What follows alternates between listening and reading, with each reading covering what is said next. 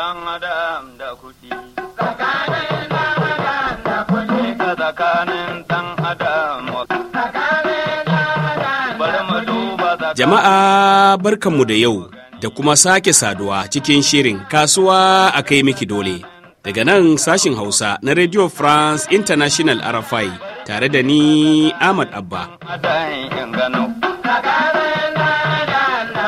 Yau shirin zai mai da hankali ne kan tasirin da tattalin arziki da zanga-zangar ENDSARS ta haifar a tarayyar Najeriya.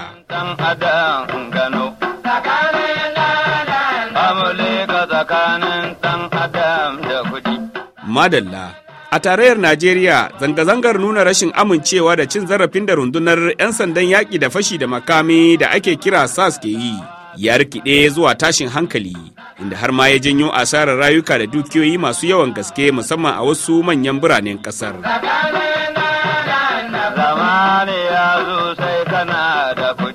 To a matsayin shimfiɗa, shirin ya zanta da mataimaki na musamman ga shugaban Najeriya Muhammadu Buhari kan harkokin matasa, Nasiru Said Adama. Na farko dai tunda a demokuraɗiyya muke, demokuraɗiyya ta ba da 'yanci ga 'yan ƙasa idan sun ga abin da suke ganin bai musu daidai da yadda suke zato ba.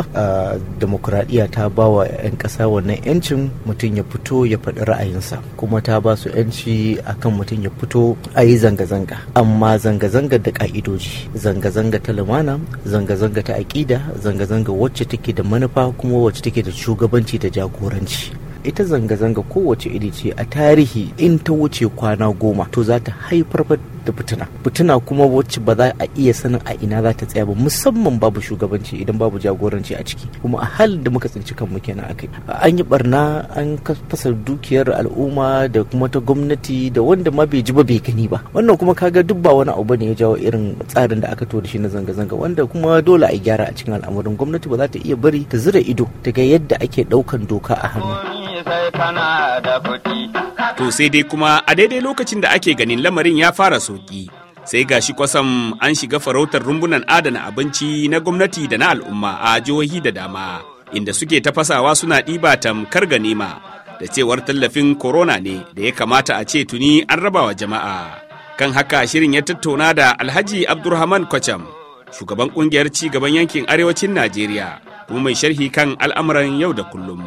Na farko abun da ni zan iya faɗa kuma kullum ina magana akan shugabanni, mu ji tsoron Allah, mu san cewa Allah zai tambaye mu a duk abun da muke yi. Na farko dai ita minista Sadiya Umar Faruk ina neman afuwa gare ta. A sai dama rijiya yana bada ruwa, goga ya kifi da ruwa. Abun kunya, abun tashin hankali a ce gwamnoni a baku abinci don ku raba ma bayin Allah talakawa, ku boye don kuna so ku yi siyasa da shi. To wannan gwamnonin ƙasar nan sun ba mu kunya. Wallahi lokacin da ake nuna wannan abun gwamnan Borno yana rabawa, ni na ɗauka cewa irin camera trick ne ana yi don a yayata shi hakan nan, ko da shike na sai na kokari sai na fahimci a sai abun da yake yin nan a yanzu gaskiya ne yana yin sa kuma ya yi shi ma al'ummarsa. Mutum wanda yake tsoron Allah ya san akwai hakkin talaka kansa. Kan you imagine ka je ka duba irin store da aka fasa irin su Adamawa, a ce talaka sun fasa sun ɗauki irin wannan abinci, yana zaune bayin Allah suna nan suna kuka babu abun da za su ci, al'umma suna cikin wahala, wai a ce wai an je an ɓoye irin wannan abinci. Kun ba mu kunya wallahi tallahi. Wannan ya rage ma talaka gobe ya san menene ya kamata ma rayuwarsa, inda irin wa'annan ne shugabanni suna cutar da shugaban kasa, suna cutar da gwamnatin na tarayya, suna cutar da al'umman jihohin su. Wannan a ce Allah zai bari ko wannan bai shi mutane masifa ba? Ban ce ina goyon baya abun da talakawa suke ba, no, amma wannan abun yau ya tayar min da hankali na fitan hankali. In har irin wannan abinci yana cikin store yana ɓaci, ku gwamnoni ba ku tsoron Allah kuna ɓoye wannan abinci, wallahi tallahi ya kamata talakan Najeriya ya makansa kiyamul laili. Shirin ya ci gaba da nazari kan yadda zanga-zangar ta koma farautar abinci da wasu kayayyaki. Ga Malam Imran Wadda wanda aka fi sani da shugaban talakawa. addu'o'in da ake ta yi, ake yi ma ƙasa, ake yi ma gwamnati, to duka addu'o'in ba inda ba za su tasiri ba. Abin kunya da abin mamaki a waye gari irin duk kukan da al'ummar ƙasar nan suke yi na maganar yunwa, na maganar kunci, a ce an kawo abincin nan an tattara an aje, maimakon a ɗauka a raba ma al'umma. Abin da mutane suka fahimta, gwamnonin ƙasar nan sun tattara abincin nan sun aje domin su zaben 2023 da shi. Saurin me suke? Allah ya tausaya mana, Allah ya ji kanmu, ya gane halin da muke ciki, har ya tona asiri akan wannan magana abincin da ake ciki, domin kan ana cikin matsala, ana cikin damuwa. Allah kuma shi kyauta. Shi ma wani mazaunin garin Abuja Murtala Abubakar ya yi tsokaci kamar haka. Hakikanin gaskiya wannan abu ya matukar firgita ni ya ban tsoro saboda yanayin da ake ciki a ƙasar nan da mutane ba sa iya cin abinci. Akwai iyali da yawa da suke kwana su tashi ba tare da sun samu abinci sun ci ba. Sannan wa'anda aka ba alakin rabawa suka zo suka bar abincin nan yana lalacewa, to wannan ni ban taba ganin rashin imani da rashin tausayi irin wannan ba. Inna lillahi wa inna ilaihi raji'un. Shirin ya kuma ji ta bakin Hajiya Hauwa Usman mai fafutukar 'yancin mata. Gaskiya wannan ba karamin zalunci bane, kuma wallahi ni ban ga laifin mutanen nan ba da suka fasa sto din nan suka ɗebi abincin nan, saboda dama abincin nan an bada shi ne saboda a raba wa mutane lokacin da ake zaune a gida. Sannan da garuruwan da aka gane irin wannan warehouse din da sto din da aka ajiye, in dai abincin covid-19 ne ba na mutane bane, kamata yi wallahi a fasa a kwashi. Kuma curfew din da aka sa a Kaduna State zalunci ne. Masana harkokin tsaro irin su Brigadier Janar Sale Bala na ganin dole sai gwamnati ta ɗauki kwararan matakai. Babban abin damuwa shine masu kayan abinci da ake sakawa a motoci daga arewa da kuma dabbobi ake kaiwa kasashen kudu. Yanzu abin da muka gani tsakanin Juma'a zuwa safiyar yau a garuruwa na kudu abin damuwa ne. Shi irin aikinmu da muke yi na tsaro muna amfani ne da tunani abin da zai jawo a gaba. To a wannan karan yanda abubuwa suka hazaka suka yi muni, zai iya zamowa 'yan kasuwanmu da ke kai kayan abinci da kuma dabbobi yana iya yiwuwa za a iya tare su a manyan hanyoyi da suke zuwa suna kai kayan abinci kudu, musamman irin su Ibadan, irin su Lagos, irin su Owerri, su Enugu. To ya kamata a yi a nema manyanmu na arewa da sarakunanmu da gwamnoninmu su nemi tabbatarwa ga gwamnoninsu da sarakunansu da kuma shugabannin samarinsu a tabbatar cewa mutanenmu 'yan kasuwa ne, a kuma tabbatar cewa za a kare rayukansu. In ba haka ba, yanda suka saba suna tara mutanenmu, suna kashe su, suna musu fashi, suna kwashe dabbobinsu, to a wannan lokacin za a yi amfani da kafa da aka samu na wannan tarzoma da ake ciki. To kome gwamnatin ke cewa dangane da lamarin, ganin yadda ake tawarwason kayayyakin tamkar ganima ba tare da wata doka ba balle oda?